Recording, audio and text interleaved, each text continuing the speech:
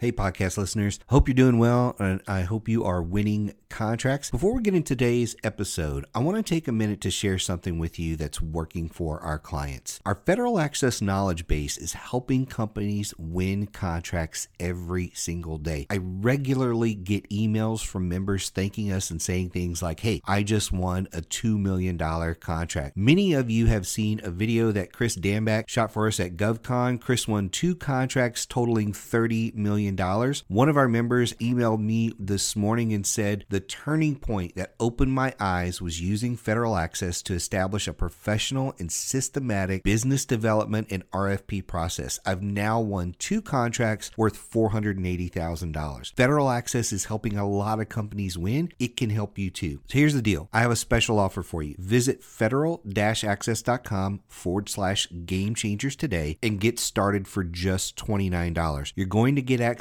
to a digital copy of the government sales manual, over 70 strategy videos, more than 30 webinars, 300 documents and templates, and one of my favorite pieces is SME support. So when you run into any issue, any challenge at all, you can email me directly for help. So go check out the special offer today at federal-access.com/game changers. The link is in the description below the podcast. So go check that out today, federal-access.com/game changers, so you can get started for just $29 today. Now let's hop into this episode. Welcome to Game Changers for Government Contractors. Game Changers is dedicated to helping you position for and win more government contracts. And now your hosts, Josh and Mike. Hey everybody, Mike Lejeune here with Game Changers for Government Contractors. And today we have one of our coaches, Barbara, on the line here with us today. She's going to be talking a little bit about her history in building a company and selling it. And I'm sure we'll talk a little bit about those companies that are in that next stage where they're looking to grow and those sort of things. But before we get going, Barbara, why don't you tell everybody a little bit about who you are and what you do? All right, great. Hey, good morning, Mike. Really a pleasure to be here. Barb Stankowski with Stankowski Advanced Strategies. For 12 years, I was the founder, owner, and CEO of Amptus Inc., which in 2018 I sold and ran that company for 12 years and grew it from nothing to about 30 million and 300 employees at the time of sale. It was an interesting journey, and we can talk a little bit more about that today, Mike. Yeah. And, I think you've kind of lived through what a lot of folks really like. That's their destination for a lot of folks that start a company in government space is, hey, let's build this thing. Let's eventually sell it. And I think there's so many lessons learned from your journey that I'm really looking forward to you telling us a little bit more about how you went about it, because you said you're on this 12-year journey. And even there, at some point, you're running the company, you're growing the company, and boom, one day you decide, you know what, we're going to sell this thing. When and why did you decide to sell? Well, when I started the company at 58, right? And Covey always said, begin with the end in mind. I was clueless I was desperate to just stay alive and keep the company afloat and really was not thinking about the end game. And then finally in 2016, my CFO, who was older than me, we were talking about retiring, we were facing graduation from the 8A program. What were we going to do? And we brought in a consultant, someone who I had met at a conference that I was really impressed with. And she spent an afternoon with us and talking about options, looking at the economy, looking at the financials of the company, talking about the 8A graduation. And she looked at us and she said, why aren't you selling? It wasn't even on your radar. No, it was not a conscious thought. But that meeting, that conversation forced us to move forward. And it took us from that point about 28 months to sell the company. We spent time then from that meeting in August of 2016 till December of 2016, deciding, okay, how do you sell a company? Who do you use? What kind of help do you need? And making those kinds of decisions. Those are just some of the questions I know that we're going to hit on a little bit today. But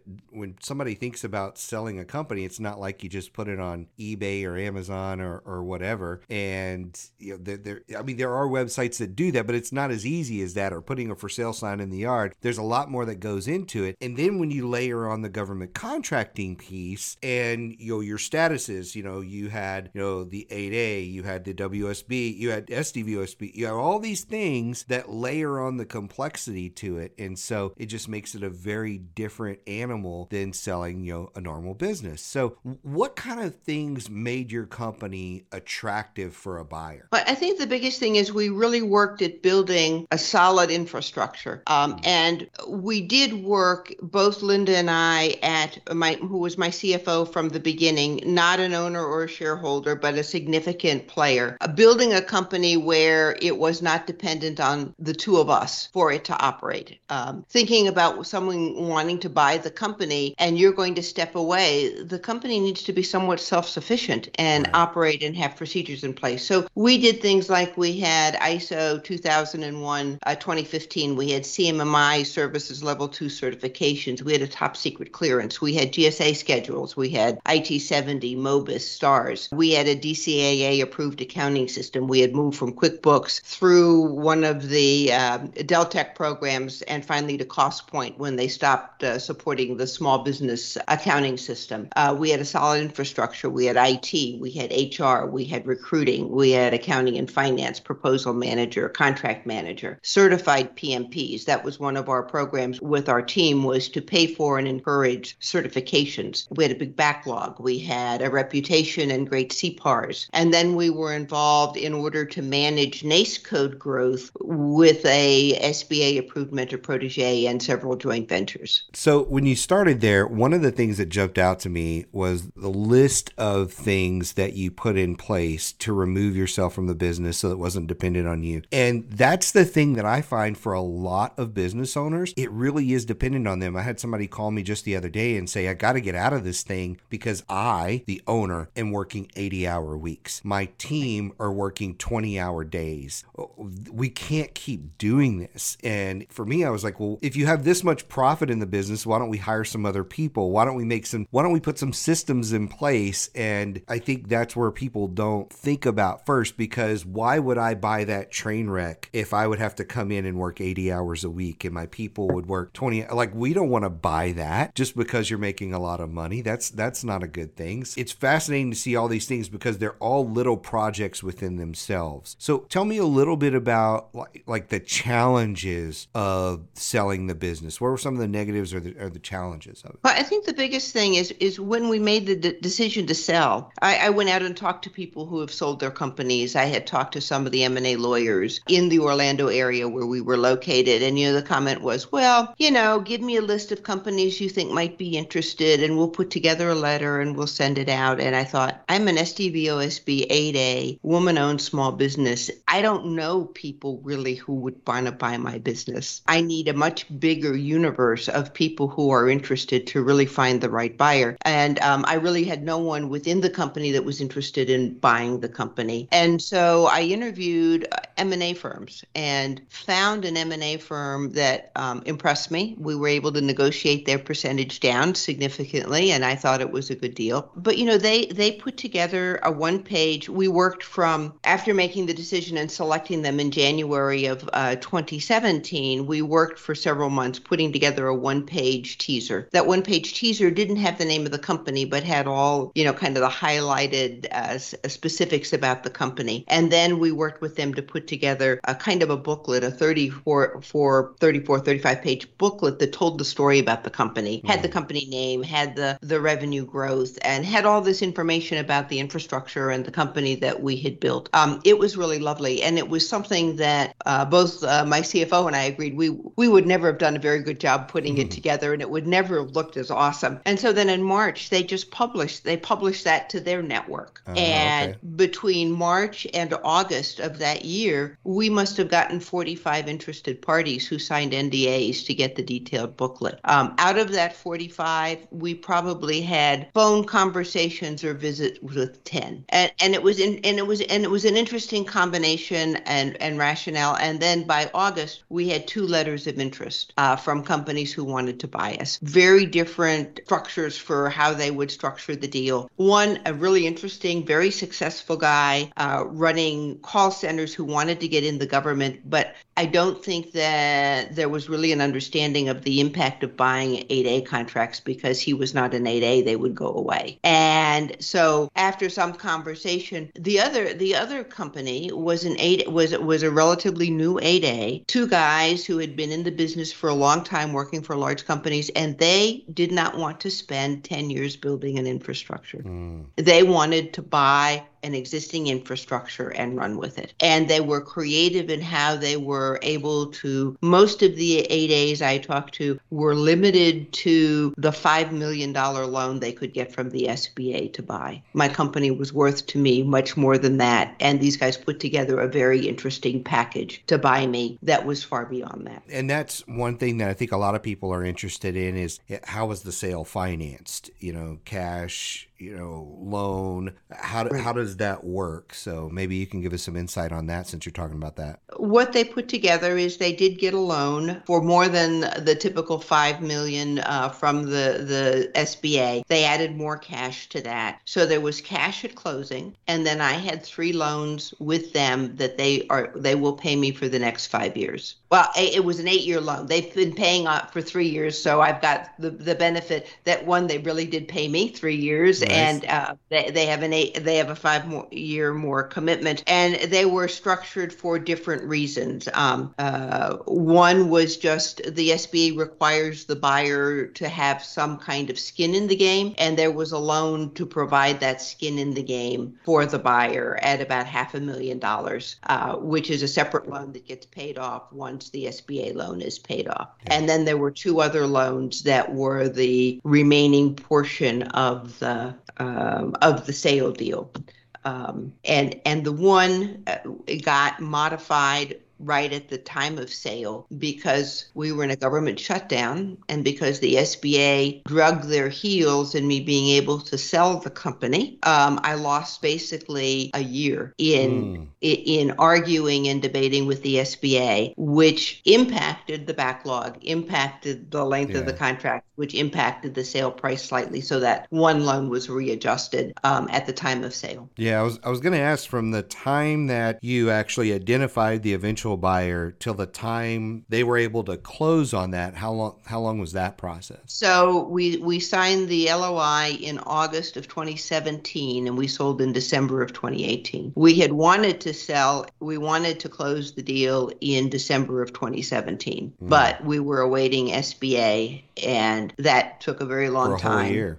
For a whole year. Yeah. There's a lot of people I talk to, and they're like, yeah, I'm ready to sell. Let's get this done. And I always say, hold on. This is probably going to be a year or so with everything that has to be done. And then if you are not just selling the company to an individual who's buying ABC company and going to now run it, if you are now selling to another entity and you've got to merge all of your business together, then you've got contract novations. There's so many complexities to this that it's not necessarily, hey, we've identified a buyer, they've got financing, they're ready to go, let's flip the switch. It could still take months and months and months. And in this situation, you have the SBA involved and other different things. So it could really be a headache and takes quite a bit of time. So since it's taking all of this time, I think you said the whole journey was about 28 months. How do you deal with your team through that process?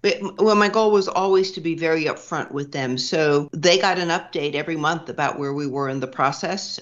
They met the buyers. In fact, in 2017 at our Christmas party and training session that we always had, because I would bring people from all around the country into the headquarters, and we'd have a meeting and go over the financials for the year, the goals for the next year, acknowledge great work from our team members who were in, and then introduced the team that was interested in buying us. But the first year I introduced them to the larger audience as somebody we were interested in doing business with and joint venturing with. I wanted them to meet the team and get to know them, but I was not ready for the whole company to know that we were in a sales mode. But my senior leadership was with us all along the way and constantly knew the update. They had, I put in place executive employment agreements so that they would stick around for a year to help in the transition. They made a nice percentage off the sale. And then my goal was to bonus everybody in the company at the time of sale. Yeah, that's a great way to do it. In fact, I've been through a couple of acquisitions. Once was from a big company to another big company. So it was back in the day, almost 20 years ago, when GTE started breaking up and they sold a piece to General Dynamics and this company and that company. So I went through that transition. And then before we were even sold, General Dynamics said, hey, just so you know, your special little division's going on the chopping block. It's one of the first things we're going to sell. And so we went from being part of a $1 billion organization to now there was about 30 employees that were being sold to another company because we had developed a technology. And it was very weird. For the first 2 or 3 years after I got out of the military, I was in this M&A mode and I had no clue what it was or what was going on. And our bosses did the same thing. They sat down with us and said, hey, you're a key person, so we're going to give you this agreement here where if you stay on through the sale, you're going to get this chunk of cash. And then that company that was hiring was like, hey, if you stay on, you're going to get this chunk of cash and some stock options and different things like that. And it was just this weird time. And, we did have the people coming in and interviewing and meeting people and shaking hands. And I remember a lot of people, as soon as they would leave, were like, what was that guy's name? Let's go Google him and find out what company's trying to buy us. And so there was all of that. There was people buying stock of the other company because they thought we were going to just skyrocket the stock of the other company. And, there was all these little things at play during that time because everyone was in a way really excited about the transition because we were being sold to a company that wanted to grow us and focus on our company. And so, yeah, it can be a very exciting time. So with all of that going on with the staff and all those kind of things, did the new company keep you on board after the sale? Was that part of the deal, that sort of thing? What was part of the deal was a 1-year consulting agreement with them. But truly, I had been in a CEO group for years, and every time someone in the group sold their company, they were just climbing the walls after 2 months saying, oh my God. And many of them were required to stay for some length of time to do an earnout. I didn't have any earnout requirements, but it was just a contract that they would pay me for my time in helping them. And after the first 4 months, when I had taken them to meet all the clients and do that kind of changeover, they held on to Amptus as a fully owned subsidiary. So they didn't change the name. There's still an Amptus out there that's a subsidiary of the company. But after 4 months, they were not interested in my input. And, they had a very different management style, a very different approach. And it kind of bothered me. And then I just had to have a talk with myself that said, it's their company. It's theirs now. It's their baby now. You don't have a dog in this fight anymore, and if they don't want your advice, it's their choice. So move on. Move on. Do something else with your life. Yeah, that's pretty good advice there. So given everything you went through, is there anything you would have done different? Any lessons learned that you would share with folks? There was a point going through the process when the SBA was not wanting to approve the sale to a certified 8A, that there were discussions about finding another alternative, finding another buyer, doing something different, because in retrospect, I lost almost a year in that battle with the SBA. But then in retrospect, we sold in December of 2018. It probably would have added another 24 months or another 12 months to the process. I got to, timing is everything. So I got to sell. I got to move to Tennessee. I got to spend wonderful time with the love of my life. I lost him in August of 2020. And, had I backed out, I would still been working 24/7 and wouldn't have had that time with him. So I don't second guess the decision anymore. I think it was the right decision. The right decision, the right timing.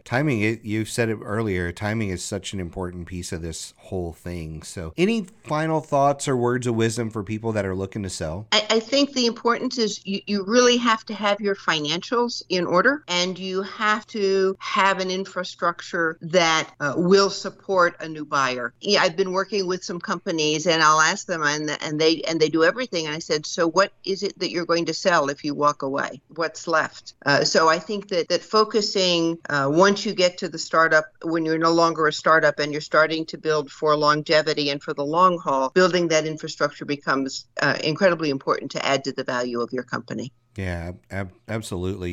You do a lot of work with folks for us that are in what we consider the second stage, where they are trying to grow and position for a sale and that sort of thing. And what are maybe one or two pointers on the front of that process? I know you gave some lessons learned and things there, but are there one or two pointers on the front of the process that you can give the audience? I think the biggest thing is being willing to delegate. I remember the days when I did everything. I did the E-Verify, I did the interviews, I hired the people, I wrote the proposals, I managed the projects, I did the financials, I did the billing. Every time I hired someone and gave up one of those jobs, I would kind of go back in the office and say, well, darn, what do I do? What's my job now? And as that infrastructure grew, understanding that my job as the CEO and the leader of the company was to really focus on the employees. I believe that if I took really great care of them, they would take really great care of my client, and that,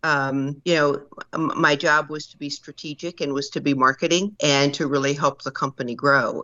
But it was a total change in roles from when I started to when I sold. Yeah, that's really good advice. I think a lot of people have a hard time giving up things, and I think that's why we see a lot of these CEOs and leaders who do everything. They're working 80 hours a week because they have way too many things on their plate, and they need to give some of that up. So that's really good advice. So thanks for coming on and talking about this today. I know it's an important topic, and in the 5-6 years we've been doing this podcast, I don't think we've ever really talked about this. So thanks for listening to Game Changers for Government Contractors. For a full list of episodes and other resources, be sure and check us out on the web at www.rsmfederal.com/gamechangers.